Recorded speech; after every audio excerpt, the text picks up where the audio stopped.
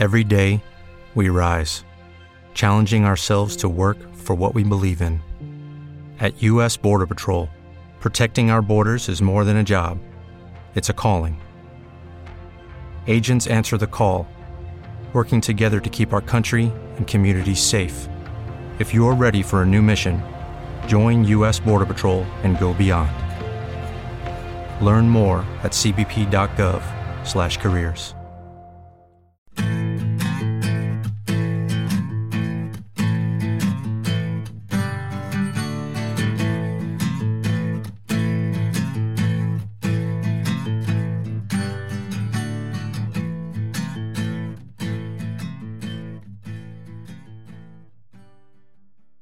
Hey guys, welcome to another episode of Cult Classics with Chris.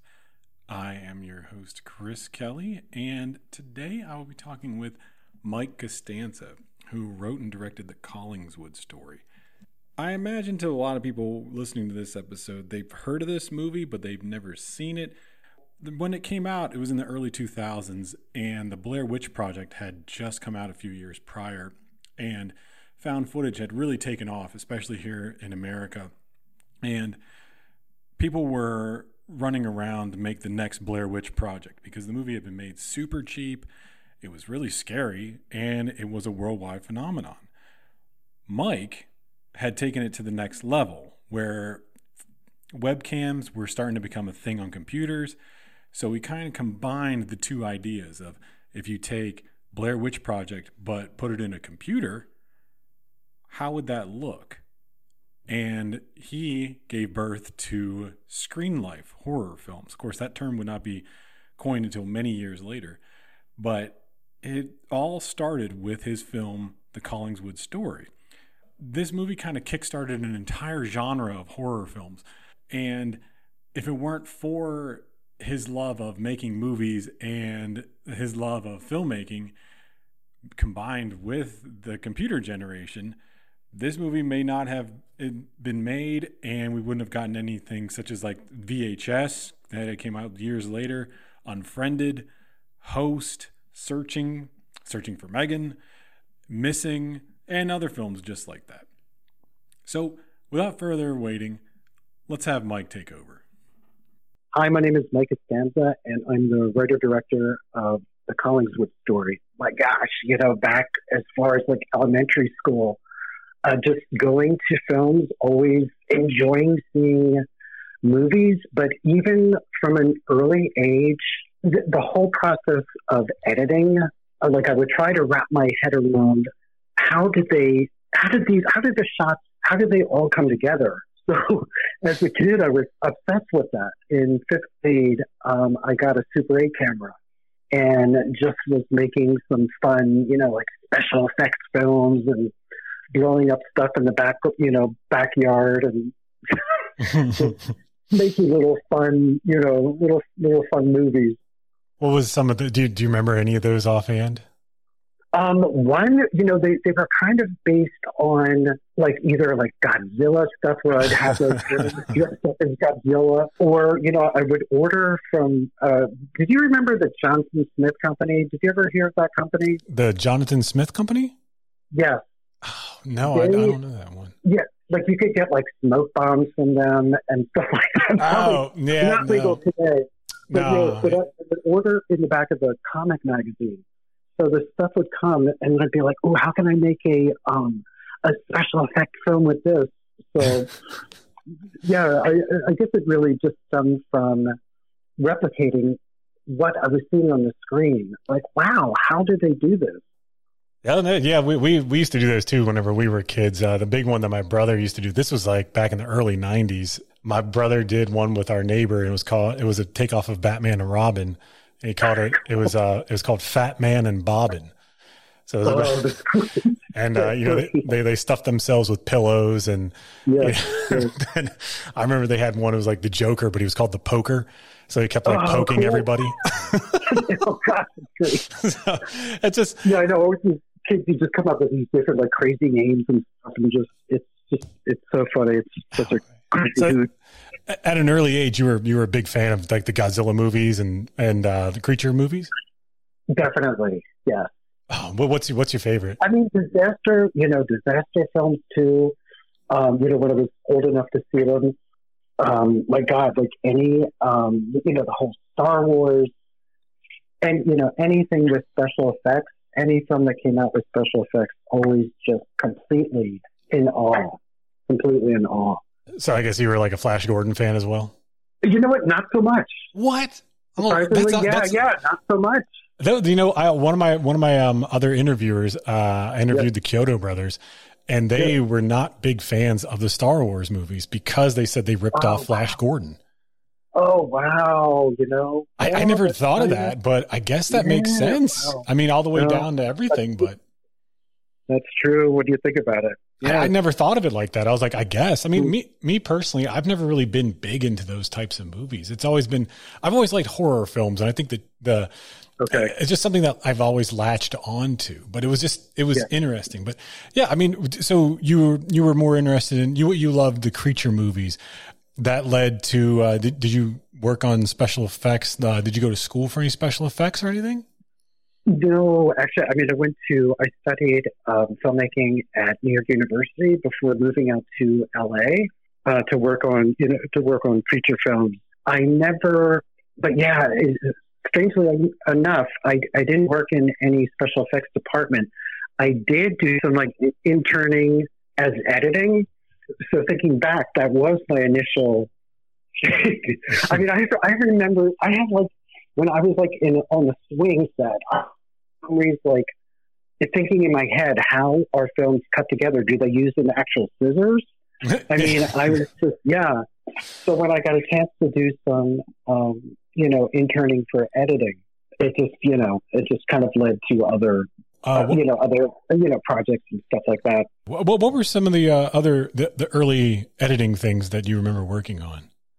The guy's name, he did Felix the Cat, which I've never seen, but he was known for that. And it was a project with Harvey Keitel, and it was a short film with Harvey Keitel. Wow! And the director, I think Bashki, or what's his, or something. I'm so sorry, Chris, but no, you're good. I don't remember his name because it was just a one-time gig, and he was a horror director. Everybody came up to me and he would yell. He was one of those yellers on the set. Oh, jeez. Oh my God! But the editor was awesome because she was from New York, and I learned so much from her. And she just sat there with her coffee, and just it was just wonderful. It was just wonderful. What things did she show you what to look for, or how to chop together a movie and keep it moving, or? She did. I think she was really good at focusing on all the takes and organizing all the takes. Now it's we can just put them on bins, either DaVinci or Adobe Premiere. Back then there were physical films that were hung up on strips. I think she really instilled on me to be just super organized. And as we know today, that even applies today when you're working digitally, you just have everything organized because it just makes it just run so much more smoother. Well, yeah. I mean, yeah, of course, because if it's kind of all over the place, then you're how do you chop together the movie? So she really kind of showed you how to organize everything so that way it keeps everything nice and tight and making it look better and everything, right? Absolutely.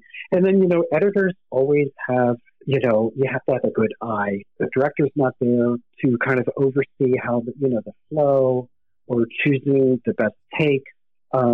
She was really good at looking at the right performance. If she's I really need a reaction shot, she would just, scan through the footage really quick, and she's boom, this is what I need.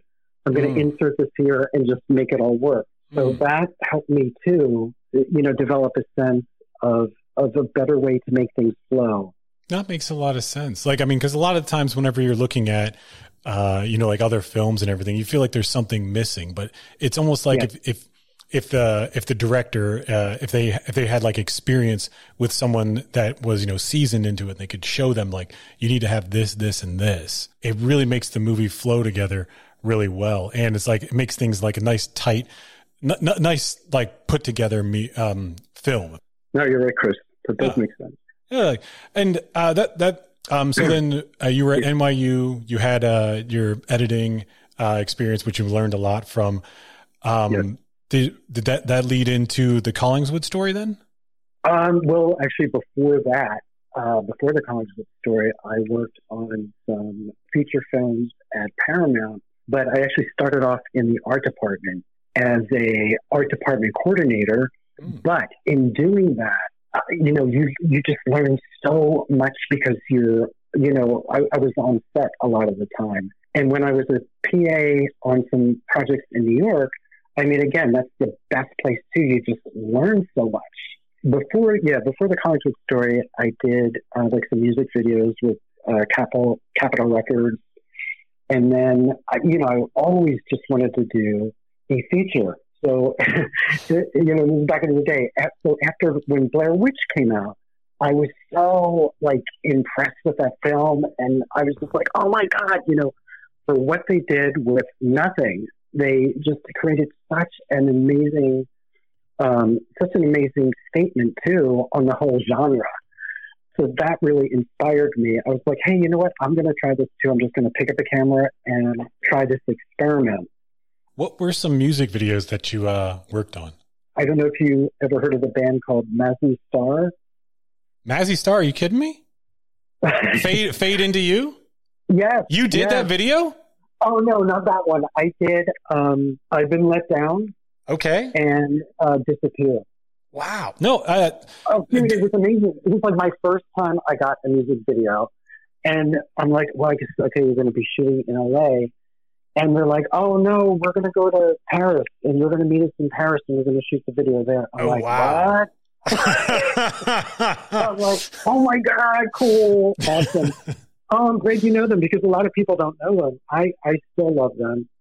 And David Roback, he passed away a year ago. Which is just really just sad, but I love them. So, I'm glad you know them. Oh yeah, I bought their. I've been going through this thing recently where I've been buying up all the CDs that were the ones of like that I had whenever I was a teenager, and I just bought hers the other day at the Goodwill. Oh, that's awesome! Yeah. Oh yeah. Oh my God. I introduced my wife to them. I introduced my wife to her the other day. She was like, "This is way too moody for me," and I was like, it was the 90s. It was right after hair metal. Yeah. People just wanted to be moody. Completely. Oh my God, the 90s. Yeah, we were all like, yep, completely. So you were in France? That's a weird coincidence. Oh yeah. Yes. Oh, we had a blast. It was so much fun. We cool. just had a blast. What was that like shooting in France? Like, I mean, that's got to be a whole nother ball game compared to America. Amazing. Well, it's like I was just very fortunate for some reason with France because a short film I made was nominated for the Palme d'Or at the Cannes Film Festival. So I got like a year before I got to go to walk the red carpet at the Cannes Film Festival. Oh, and it didn't win, but they only select 10 shorts out of the entire world. So just to be nominated is pretty cool. Yeah, that's a pretty big feather in your cap. Yeah, thanks. And then, like a year later, then to like do the music video in Paris. And the funny thing about it too is that they were like, we just got along so well, and Hope, they're just like, well, we still now we're going to like tour in Germany and blah blah blah, and we want you to come with us. But then, of course, Capitol Records was like, no, they just didn't want to spend the money. Yeah, of course. They never think of like, the money. So yeah, I would have done it for free too because I loved them. Yeah. Oh man, that's so cool. What's some other bands you did? I don't know if you Sparkle Horse was a smaller band on Capitol. And then I did some EPKs too, like for System of a Down, which was one of my favorite bands. Oh my God. No, when I was in high school, you couldn't go anywhere without listening to Toxicity. Like completely. Well, that's the one I worked on. So we shot it at we took over this entire hotel on Sunset Boulevard in Hollywood, and it's just amazing, just incredible. Oh my gosh! And you did that for the entire album of Toxicity? No, just for oh gosh, what's the one song, Suicide? All right. When you mean when angels begin, you're like Chop Suey?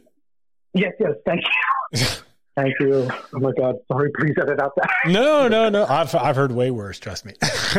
It's the worst when someone says, you know that song, When Angels Deserve to Die, and you're like, that's not even close, but that's not even the name. Yeah. No, it's all good. So you did the EPK on Chop Suey?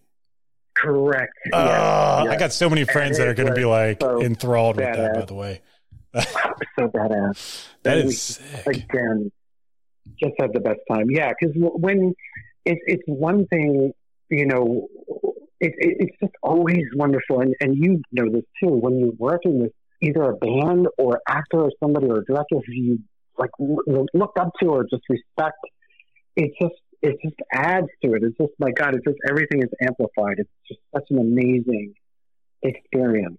Oh yeah. I mean, it makes you like, it's kind of like how I talked about this before on an episode that James Wan, for instance, like you could tell watching his movies that his crew just loves what he does and loves every second of it. Like prime example is Malignant and Insidious. You're just like, holy bananas. Like they did that for like nothing. Absolutely, Chris. It's just, I love it. Like, I love hearing that. I'm so glad you said that, because you know what? That is so true. Oh. It's so true. Yep. I love it. Like, I mean, Insidious was like for $1.5 million, and you're like, there's not one dime of that was pocketed. Like, I mean, right, exactly. Like everybody brought their A game. Everything was given 110%. It's beyond amazing. I love that. I love those movies. That's the thing. When you watch something, you can just tell, and I'm told, you know, it just doesn't become enjoyable anymore watching it. You know, those things are so, you know, hyper obvious that, I'm glad you brought that up. That then takes us to the Collingswood story, correct? Yeah. Okay. So you saw Blair Witch Project. You saw The Last Broadcast, I assume, right? You know what? I never saw The Last. I heard about it, but I always meant to watch it, and to be honest, I never did. Okay, I mean that's fair. A lot of folks haven't. You know, that's the reason why when I bring it up, people look at me like I'm crazy. And I'm like, well, that's the movie that inspired the Blair Witch Project. Exactly. And of course, everyone knows the McPherson tapes from the '80s. But and you then, you then took it to the next level, to a level that no one had done yet, which is the reason why the Collingswood story is so iconic. That you made the first ever screen life. And of course, that term wasn't coined until like 15 years later, but the very first screen life horror film. Yes. In my opinion, when I first saw this movie, and I'm not just blowing smoke, I was blown away because it was the sheer simplicity of it, and that it was so captivating. And I had seen this movie. I saw it the first time about 2 years ago, and then I was like, holy bananas, this is nuts. And then I started rethinking all the movies that I had seen that were similar to it and thinking, holy crap, like this movie is definitely this is like the Rocky of screen life films. That's the underdog that no one really, like people don't really watch this movie. And it's like, it really should be brought to light because it's such a different movie that, for the time, like this was not heard of ever, and from the very, very tiniest of details. Like, and I'll obviously I'll let you get into explaining more, but I just want to really applaud you for this amazingly tightly written script, by the way. And it's just so intricately woven that I don't think that a lot of people recognize the certain aspects of it.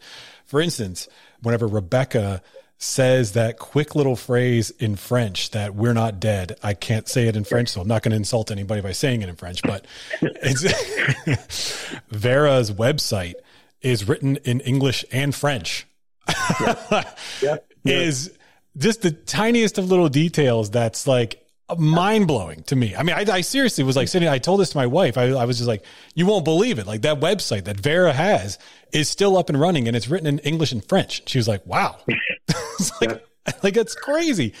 Unbelievable. I like details.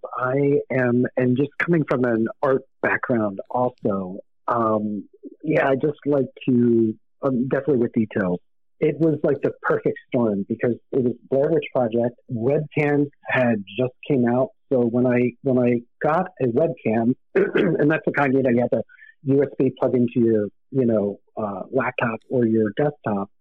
What I was using it for was just to make like little videos, not just like talking. I was like, well, I could maybe make the entire film through this new, because I just thought, you know what, someday I think these are just going to take over, kind of. Why, as an experiment, I have to give it a chance. I mean, give it a try. So, so then at the same time around Halloween, which is close to my birthday, I open up this box, this birthday present, and it's this creepy Halloween shaker that my mom sent to me. And I was just like, whoa, dude, what, you just sent me this, like, what is this? But she knew that of course, I actually got my love of horror from her. But she inspired that also. So here I had a shaker, loved Blair Witch. I had the webcam. I wanted to find a way of incorporating that into a story. Then I just started writing it, and it just kind of fell into place. And because, guerrilla filmmaking, like zero budget, I thought, well, this will, if it's just webcams, really, with stepping outside of it a few times for location shots in Collingswood, I could probably pull it off. It was actually shot on a high-end camera that replicated kind of a webcam. What's your relation to Collingswood? I grew up about 10 minutes away from there, and I always thought that name was kind of like funny. It's kind of close to with Dark Shadows, Collinwood. So I just thought that was like kind of funny too, Collingswood. And is Crow Park a real thing, or is that just? It's actually it's Knights Park. And for some reason, I'm like, oh my God, I'm going to get sued by the town of Collingswood. I better change it. And it turns out that Collingswood actually had a screening of the film. So it was, it was just kind of cool. I like the little details with that as well, because crows with witchcraft and everything. There's exactly. Yeah, that's tied into that. Yep. That's so you wrote out a little story to go along with this. So it seems kind of like Rebecca and John were dating, and then she left Bedford, Virginia. Any reason why you picked that area? I wanted to keep it on the East Coast. Yeah, I guess I just wanted everything close by on the East Coast. Okay, that's fair. Yeah, but no specific. I chose Bedford, Virginia, but there was no really specific reason. Okay. For that. Okay. I mean, I actually had a friend from high school, Gail, who I lost touch with, and she's somewhere in Virginia. So maybe that was it. They were dating. They were a couple. She left in order to go to college in Collingswood or near Collingswood, and they still stay in touch, talking to each other over the webcams. Exactly. She just turned 21 or however old, I forgot, and then. But for her birthday present, he sends her this webcam. So yeah, his whole thing is like, hey, I can still, talk to my girl. I can see her too with this new tech. And then the mutual friend, I don't know if he's a mutual friend, but it seems like kind of like the mutual friend, Billy, played by Grant Edmonds, who does a dynamite job. Yeah, he's great. I mean, I got to say, all the actors in this movie did a perfect job. I mean, they're very believable people. Yeah, the great thing about them too, because I mean, the script, you couldn't really, because of this concept that I had, I told them we're going to have to rehearse. Everybody's going to have to be super prepared, because when I go to edit this, I got to make sure that your reactions are going to match.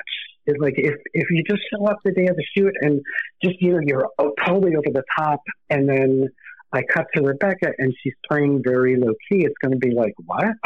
Yeah.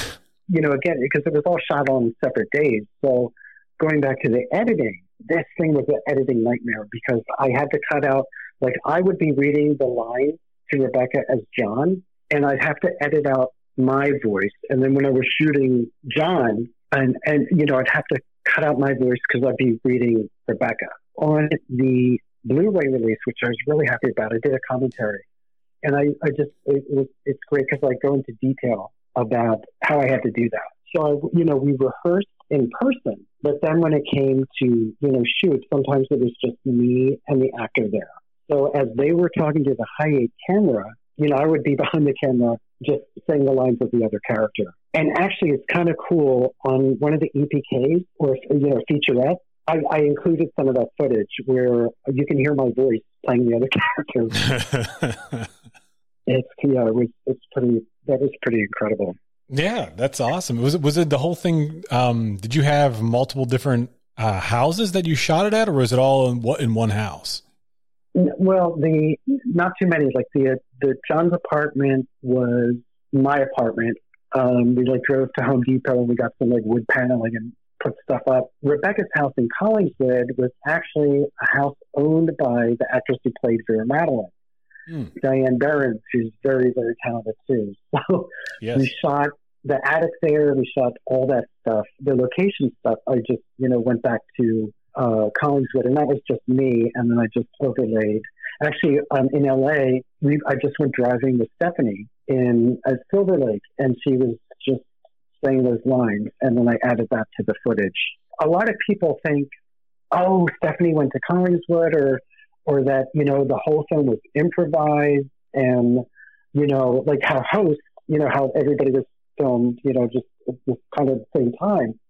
But it's like, no, they were all shot on separate days, and then everything had to come together in the editing.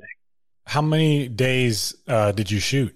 You know what? Not that much. I think it was 10. I think it was 10 shooting days. Okay, how long of the days are we talking? Like 10 hours?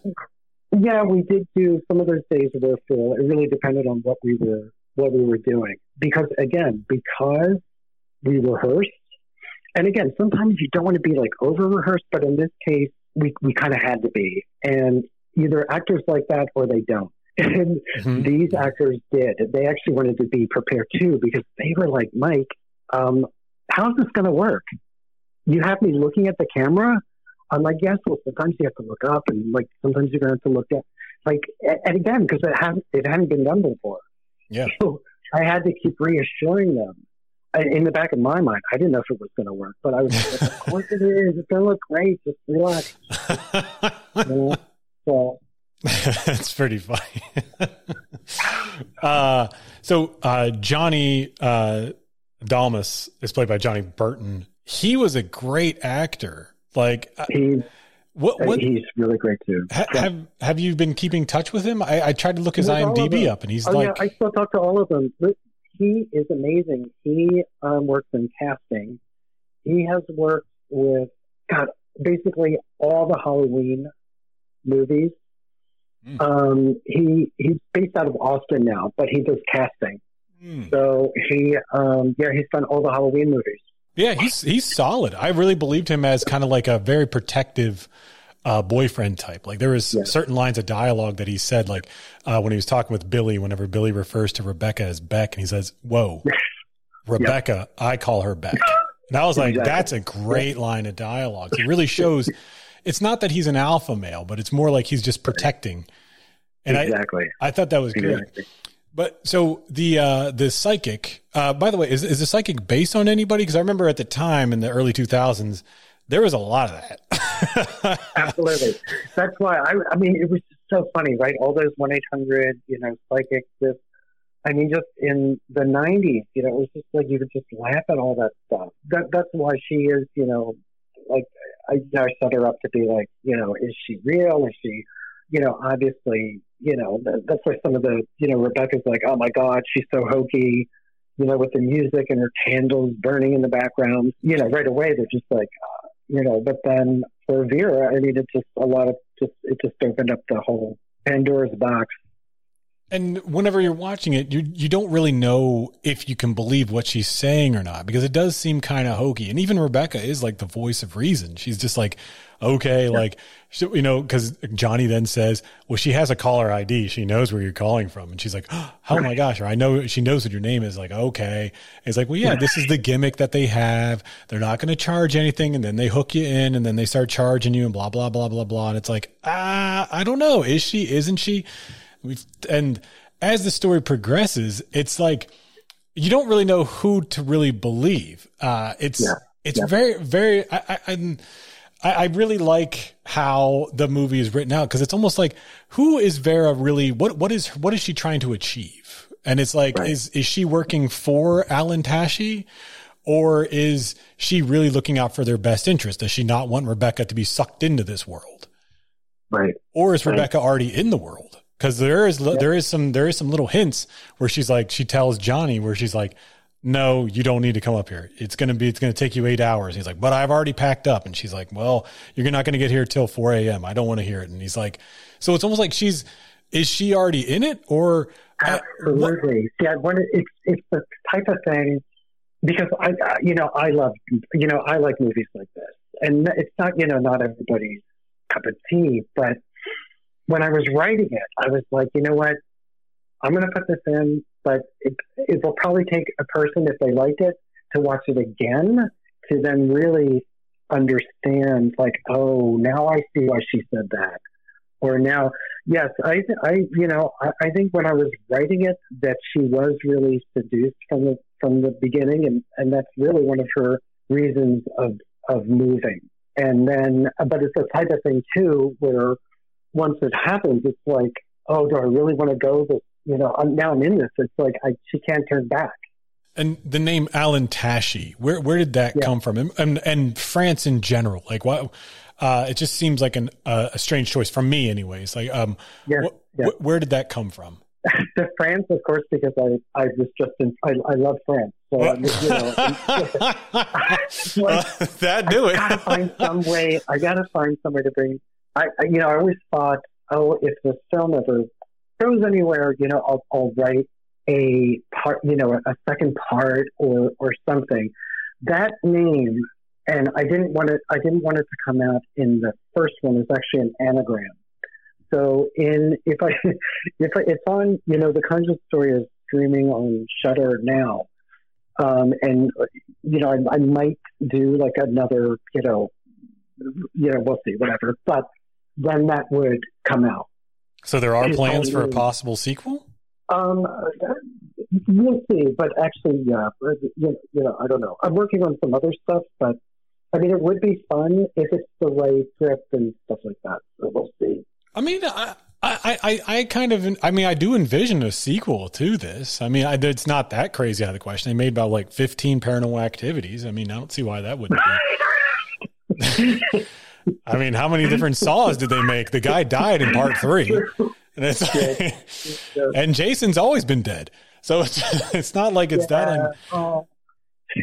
I know. I think that would be a really interesting idea, because then you could revisit all of it. Like, for instance, maybe it's like, we don't actually, I mean, you could use that we never actually see them die, but I mean, it could be like a son of Johnny or something, and he rediscovers the old camera because now 20 years later everything that was old is now new, et cetera, and then he finds this old footage, and and he gets in contact with Rebecca, and it turns out that she's actually in another realm. I mean, that would be, oh God, that'd be so cool. Yeah. Well, through the whole thing, it's like they would say that what happened to Johnny, it was self-mutilation. And so that's how that was, passed off as. But of course, we know that that's not the case.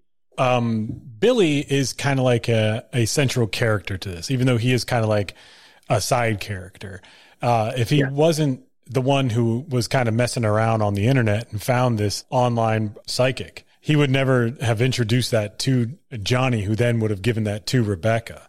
Is there absolutely. Absolutely. He's the catalyst, really. I I love that. I love that little triangle thing. And it seems almost like Billy is trying to set up Johnny to fail, but it doesn't. It draws them together. Absolutely. Yep. I'm so glad you saw into that. Absolutely. I mean, I saw it like right from the beginning, and I'm like, oh my God, that guy's a jerk. But then it's like, you don't. It's like you love him, but you almost don't, because it is like he's like that guy that everybody has that friend of. Then we see that the judge, 4 years prior to Rebecca moving into that house on Lee Road, there was a judge who was involved in that cult who killed his family and everything. Yep. Yes. And that's what really kind of sets everything into motion, where who's who, what's what. You have Vera, who then shows that she was actually she was taken by Alan, or blinded, I guess you would say. Yes. So she's like, she's to kind of bring it back a little bit. Is she warning Rebecca, or is she trying to encourage her? Because she does both, really. She does. I think, I saw Vera as kind of bipolar. So like 1 minute she's warning, the next minute she's laughing. Then the minute after that she's completely denying, everything. So but ultimately I think Vera is warning her, is warning Rebecca, stay away. And Rebecca then eventually goes to the attic, where we find that this is where the cult had been doing a lot of their practices. Yeah. Yep. Now, and then of course we are to presume that Rebecca is then killed. Right. Now, the flashes that we see of, I assume that's supposed to be like a descendant of Alan Tashi? Yes, but actually Rebecca doesn't die at the end. Is the character that we see the flashes of, is that actually one of the cam people from the beginning who talks to her? Yep. And he's like, he says there's all kinds of wicked in people? Yep. Yep. I knew it. You're getting all this. Nobody gets this. No. You're getting all of this. Well, I mean, my God. So he was the original guy that made the contact with her, and he was the one that was talking with her, correct? Yep. Yes. So was now he? Oh, okay. All right. So, well, it's the same actor. I mean, not that it's necessarily the same. That was the but it was the same actor. But I wanted that character to just be a foreshadow. Obviously in his lines, and just looking like the Alan Tashi character. Is Alan Tashi based on anybody specifically? No, he's just a name that from a cult that you just exactly the name, like at the anagram, so that's the name. But I remember Johnny making a joke. He's like, "This sounds like a lounge act." Yeah. Now appearing Alan Tashi on the. Oh yeah. I mean, it does. Because even you're like, wait, what? Like that name? What? And France, what the hell? Like what? Yeah. So I can totally see that. But I would laugh at that name too. We would just kind of laugh at it. Deco Video, which was obviously supposed to be AOL. Exactly. Oh my God, that's right. Yeah. Somehow I came up with Deco and just built that like one of the early versions of Photoshop. I love how you use everybody's individual desktop, and they're very intricate. Like there's a very distinct difference between the different desktops. How you wrote that out. I mean, how you designed them all. They're very nice. Like, Rebecca's is more welcoming. Vera's is definitely like you looking at it, and it's like that's definitely somebody who does witchcraft. Yeah, I wanted they were almost like characters. That's why I wanted them to be really distinct, in their look. Again, at that time, like you never saw a full screen of like in a film of like scrolling through internet searches. That just was not done. It's like I was freaking out too. I was like, wait, how am I gonna? I can't videotape that because you'll see the line. When you videotape the screen, you see. And I would call around so many editing places, and I was like, how am I going to?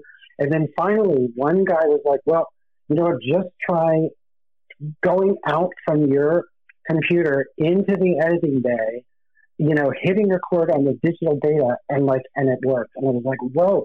So actually, I think that was the first time that was done. Holy cow! Capturing that because it captured it like perfectly. So, and again, that wasn't done until years later. And the only reason I'm saying that is because one time when I showed it to someone at New Line Cinema when they were still around, like her name is Jackie Tepper, and she was wonderful because she was so New York. And she's like, I didn't like this film at all. No, it's like nobody knows what webcams are. I don't like, and I'm like, you don't think you didn't like any of it? She's like, no. And in a way, I was like, you know what? I like when people are brutally honest to me. I don't like the whole LA thing, like, oh, we loved it, then you never hear from them. Mm-hmm. So actually, I admire her for just telling me the truth. That's because again, not everybody's gonna like it, but again. At that time, nobody did know. To me, I was like, wow, this is so cool. It's a new concept. It's going to, take off. But a lot of people, like, I showed it to Sony. I thought for sure that they would be like, yeah, like new technology. But, they didn't get it. It was really until, like, just years later when to some horror film festivals and it started getting reviewed online. Like, Dread Central was really the first one to put it on the map. What did they say about it? I think that was like how many years after I made it? 4 or 5 years after I made it. They, I sent it to them, and they, it was Steve Barton, who used to be, I guess, the head of Dread Central. He loved it. He was like, "Wow, this is such a great film." He, I think he put it on the map basically because then from there. A lot of the other, at the time, a lot of the other horror people reviewed it. And then it got a small release with Anchor Bay. But then it went underground. Paranormal came out, Unfriended, all those films. Host, when I heard from, again, like out of the blue, Cauldron DVD calls me and they're like, this film deserves a second look. And I was like, thank you so much. So they, I redigitized the footage and put it out on Blu-ray. And then like getting a call from Shudder, like this deserves to be like double. And I'm like, wow, thank you. And just you now interviewing me too, Chris, I really appreciate that. No, I mean, it's a fantastic movie. Like it's really something that I don't think that a lot of people have seen, but they've seen the aftermath of it. Right. Of course, everyone has, I mean, not everybody, but I mean, a lot of people have seen Unfriended.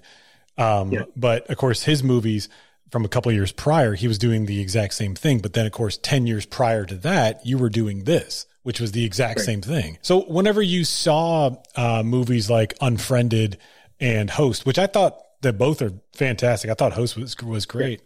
What was your thoughts whenever you first saw like Unfriended? Like, like now it doesn't really bother me because again, look, I was inspired by Blair Witch. So people and the film has been compared to that.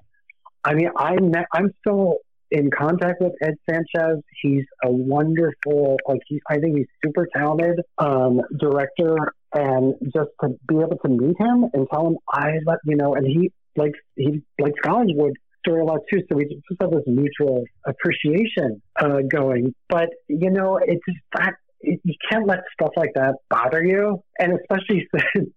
Shudder, like it's on Shudder now, and people like Bloody Disgusting. I think I sent it to them, and again, this was back in the day, and nobody knows what webcams are, and so they didn't really respond to it. But now, like they recently said, it's the very first Screenlight film, and I'm like, oh, thank you. It's just that more people. I mean, I like fame and fortune, and it just doesn't really. It's more appreciation. So just that people are appreciating it such as yourself just means the world to me, and to the actors too. So because we always believed in it. Yeah, the only thing I loved like the credits. I thought that was really creative. The only thing that doesn't work for me, but it works for a lot of people. Just when people are suddenly like in zombie movies, it's okay if it's like used once, but when in this case, when one of the characters was like suddenly pulled back on her chair, like from the to the door, that scares the shit out of people. I just start laughing, and it totally takes me out. and then I'm like, bummer. But then I got back into it. But then when like the person was like over the pool, and then that made me laugh too. And I'm like, that's just me. I mean, for some people, it scares the shit out. And again, somebody might look at Collingswood and be like, and they do. They're like, oh my God, that film sucked, or oh God, that didn't work. So we all have our different tastes. But for me personally, that just doesn't work. Yeah, I think the cheap stuff, those are the things that don't really work for me. Like jump scares, they just don't, in my opinion. One of the things, I'm not dogging Host because I love that movie. Just that whenever at the pool scene, whenever the girl's levitating above the pool and then snaps the neck and then drops, and it's like, that was kind of a cheap shot. But overall, excellent. I almost felt like if that was added, because it does have a really short running time, and if they were going to add stuff like that, I just wished it was more. So I almost feel like that stuff is kind of added, but I mean I could be wrong. But no, I still love the film too, so I'm not knocking it. No, I'm just certain things but don't work for me. Is there a historic district in Collingswood? Yes, there is. Oh wow! So is the pamphlet that Rebecca shows in the movie, is that actually real pamphlet, or is that made for the movie? No, I made that in Photoshop also. But when I was back east, as I was writing, when I was back for one of the holidays, I went to the library there. So there was a book called Collingswood Story. So I did find there was this murder. But it was arson too, like this arson murder on these lanes. So it's loosely based on something that actually did happen in Collingswood. Oh, so there really was a real murder that happened there. Yeah. What was it about? Did you base it in the movie? Well, I just used the name of the street, Lee's Lane. I didn't use the part about the arson, but because I wanted to just try to add an element of like, this is based on actual events. Or this actually happened. Bancroft Avenue. That's a real place, or is that made up for the movie too? There's a Bancroft school there, but not. Yes, I don't think there's a Bancroft Avenue. Again, intricate details right there. Everything's woven right in there. That's pretty interesting because, I can imagine being from that area and being like, wow, maybe this thing is actually real. There's so many little details. Yeah, when people would write comments like, I live in Hollywood, they would know Lee's Lane. To bring it to the Blair Witch Project, I've mentioned this story numerous times in the podcast. I actually grew up not too far away from where that was shot. So, really? In I didn't live in Burkittsville. I grew up in Pennsylvania, which was about an hour away from there. And I visited Burkittsville when I was on Christmas vacation one time, and they're still getting a lot of Blair Witch people up there. They still, this was 2019. I remember I went to that cemetery, and the groundskeeper came out of nowhere because he saw me because I'm from Georgia. I'm a Georgia boy now. And I have my Georgia tags, and they saw my car pulling in there, and they're like, this guy is not from around here. So they were just like, red flag. They're like, wait a minute. Exactly. And they're just like, so are you one of those Blair Witch people? And I was like, what? No. And I just came up with a story on the fly about why I was there. And wow, that's a cool place to visit. Yeah, it's about the size of a street. It's not that big of a place, but it's wow. But yeah, I've said before, I remember when all those missing signs from the Blair Witch Project, they just appeared in our local gas stations and everything when we were kids. I was a teenager. I was like 16, but I remember seeing those, and people were just like, "What are these?" And it was just like, I don't know what this is. And then out of nowhere, all the missing signs went missing. They were all taken down, and then boom, Blair Witch Project came and hit the theaters, and we were like, "Holy crap! Those were the missing signs that we saw." Wow.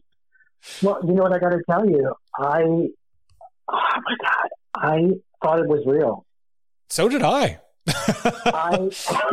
And I told this to Ed too, and he was like, I was so fucking freaked out.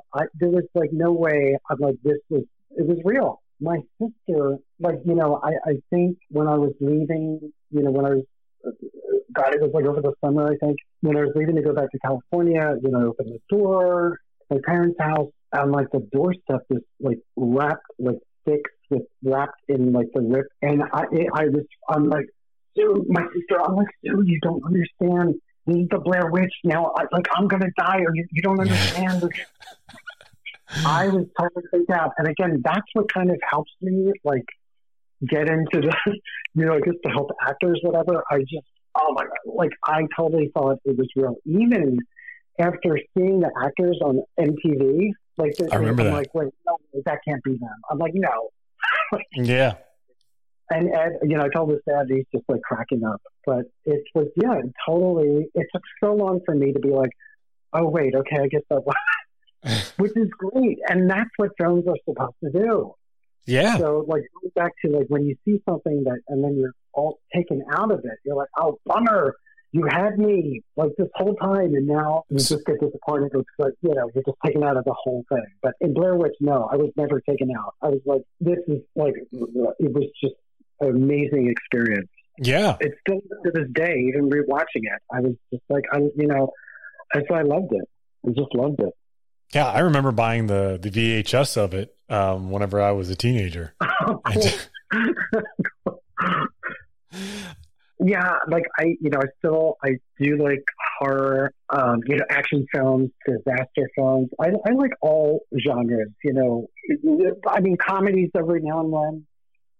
I just love film, you know, just you know, and a lot of foreign films too. I mean, and not necessarily, you know, horror. I was always a big Ingmar Bergman geek, and, you know, Fellini geek. I just love all those films. You know, the French New Wave too. I mean, just all of those. So even been watching them, you know, recently, it's just like, oh my God, it's so cool to reconnect with those, you know, those films. And then of course, you know, John Carpenter, Alfred Hitchcock, you know, all the usual ones. Well, what's your favorite horror film? Oh my God. Gosh, it's hard to pinpoint one. It's like, of course, I always want to say Psycho. I mean, it's from 100 years ago, but I still love that film for so many reasons. I love all the Halloween, the original Halloween. Rob Zombie, okay, but I still, just because I think the first time, if you're young and you're watching Halloween, I mean, by today's standards, it's, you know, but if you watch it like when you're young, it just definitely makes an impression on you. And that film definitely did. Which Halloweens, I mean, this is an argument amongst Halloween fanatics. I'm a big one myself. I have them all in 4K. But cool. Awesome. Halloween 3, yes or no? Oh, geez, that's really tough. I know. I didn't want to put you on the spot, but it was. It's a tough one. I know. You know what? You know what?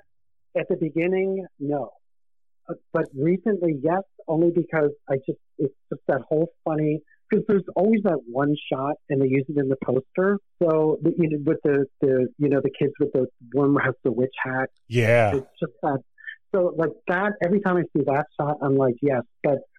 And then I do think it's kind of creepy when the kid, like, when they're in that room, they're locked in that room, and then, but as a whole, it never really worked for me. So now just watching it just for fun, like I just this past Halloween, I watched it on Shudder, and, you know, just for, like, fun to watch it. But I could go either way on that, but I just think that Jingle 2 is just so funny. Yeah. What was your take on it? I've always been a big fan of Part 3, and I think it's because it was John Carpenter's original vision that he wanted to have Halloween. He never wanted to make a sequel out of Halloween. We all know that. Yes, exactly. And that's the reason why he made Halloween 2 take place right after Halloween 1, was because that way it would be one continuous movie. Exactly. And he had said in an interview, I want to say this was in the early 80s, was that his vision was to make every Halloween movie, or if they were going to make sequels, each one of them were going to be a different story that takes place in Halloween night. It's a standalone, exactly. Yep. And that each one of them was going to, like, he was thinking about having Michael Myers just being like kind of like a character, like maybe you would see the mask in the deep background, but he would never be a central character. Right. And I liked that. I thought that was a great idea. And I really applauded the fact that he actually he actually did it for one movie. Yeah. And it was hated by everybody because they wanted to see Michael Myers. And it was like, exactly. That was me back then. I wanted to see Michael Myers. Now I have a total different appreciation for it. And I mean, again, too, don't you love that jingle? Yeah, oh yeah. 2 more days till Halloween. Halloween. Totally. Oh my God. So now that, so yeah, it's become I have to watch it now every Halloween in addition to the other films. I have a restricted silver shamrock metal sign that I put out for Halloween. Are you serious? Yeah, I got it off of Etsy for $20. Cool. Oh my God, very cool. Yeah, it's nice. One of the few decorations I put out that it depends on who you are. You'll when people come into my house, we always have a Halloween party, me and my wife, that some people see it and they're like, oh yeah, nice. Is your wife into horror films too? No, that's a hard no. Oh no. No, oh no. I've showed her a couple of movies. She likes more fun movies. She's more into what was the movie that I bought a movie for her. It was just this low budget, family friendly movie. I think it was called Running from My Roots or something. And she liked that. I mean, she loves A Star Is Born. She likes more movies on that wavelength, Dirty Dancing, movies like that, which there's nothing wrong with those. I love those as well. No, of course not. Yeah. But I'm a big horror fanatic. That's actually the biggest section that I have of all my movies. So I don't even know how many I have. Probably I'd say close to a couple, I don't know, three or 400 maybe. Oh, excellent. Yeah. Did you know that, Stephanie Dees, she made an appearance in Halloween 4. She's one of the little kids. She's dressed as a penguin. Yeah. And she chases, she's like, yeah, Jamie's uncle's a boogeyman. Oh, wow. So when I received her picture and resume, first I thought she was so attractive, and I loved that she had red hair. And I was like, wow, this would be just a whole nother thing to add to it too, just a whole nother level. So when I flipped it over and I'm reading her, I was like, Halloween 4, I'm like, no way. It's come on, is this come on, is this Tarantino saying that he was in Dawn of the Dead? What is this? So after the movie had come out, how did you said some people liked it, some people were about it, but you couldn't get anyone to really distribute it, or is it what it sounds like, kind of? No, yeah, not at all, because people just, again, I would hear, nobody knows what webcams are. The studio execs would say, nobody uses webcams. Nobody knows what they are. There were a few people that would, and they did get behind it, but then, convincing other people, is always, it's just the nature of the beast of anything in the art, which you're trying to pitch. So, at the time, and again, even to this day, Hollywood just doesn't really take too many risks on something, new.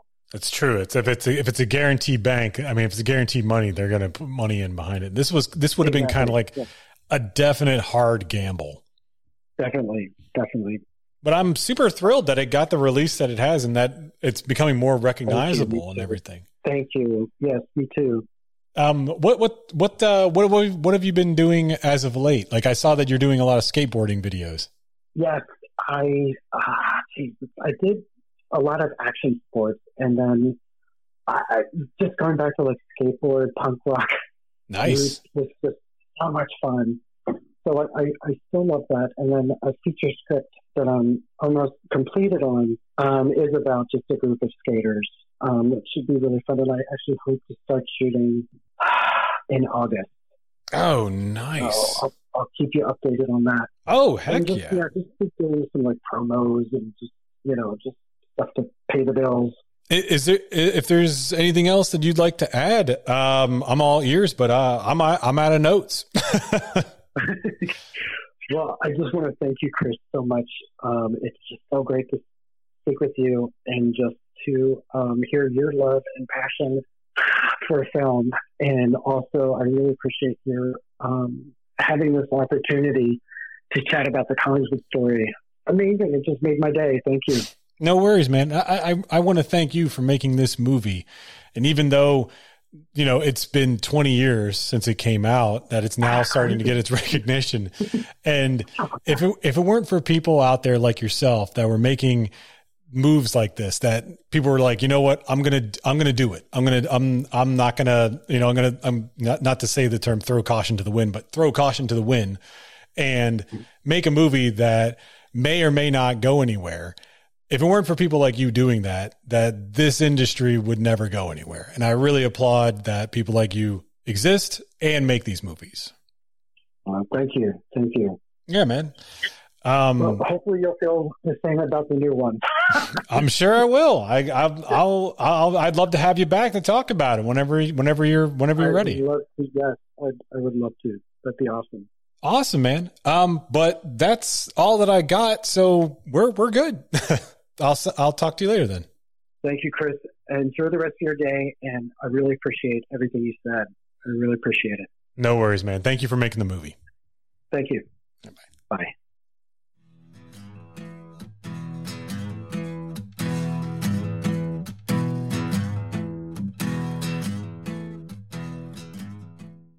Man, that was awesome. I really enjoyed talking to Mike about his career and the Collingswood story. I mean, the intricate details that he really put into the script, it's really cool to watch it all fold out. Like, if you do the research behind the movie and all the different lines of dialogue and just really look into it, you'll see that Mike put so much detail into making that movie that it's amazing. I love it. I love his attention to everything, you know, especially when you're talking about the different birds and the fact that it was shot in certain locations and having everything about it. I loved it. Every little thing. And actually that website that we mentioned with the psychic is still up and running as of the recording of this podcast. And you can look at it in English and in French. It's awesome. It's above and beyond cool.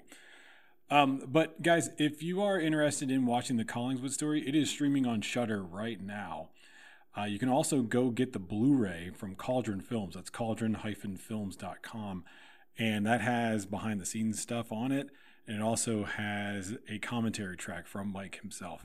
But if you're interested in found footage, screen life horror, or obscure horror, or any kind of movies really in general, remember guys, check out Videodrome here in Atlanta. That is right across the street from Willis Tavern over there in Little 5 Points behind the plaza. And talk to my guys over there. They'll hook you up. They'll tell you some great films, some better than I could even mention. But for right now, guys, thank you very much for listening, and I'll see you next time.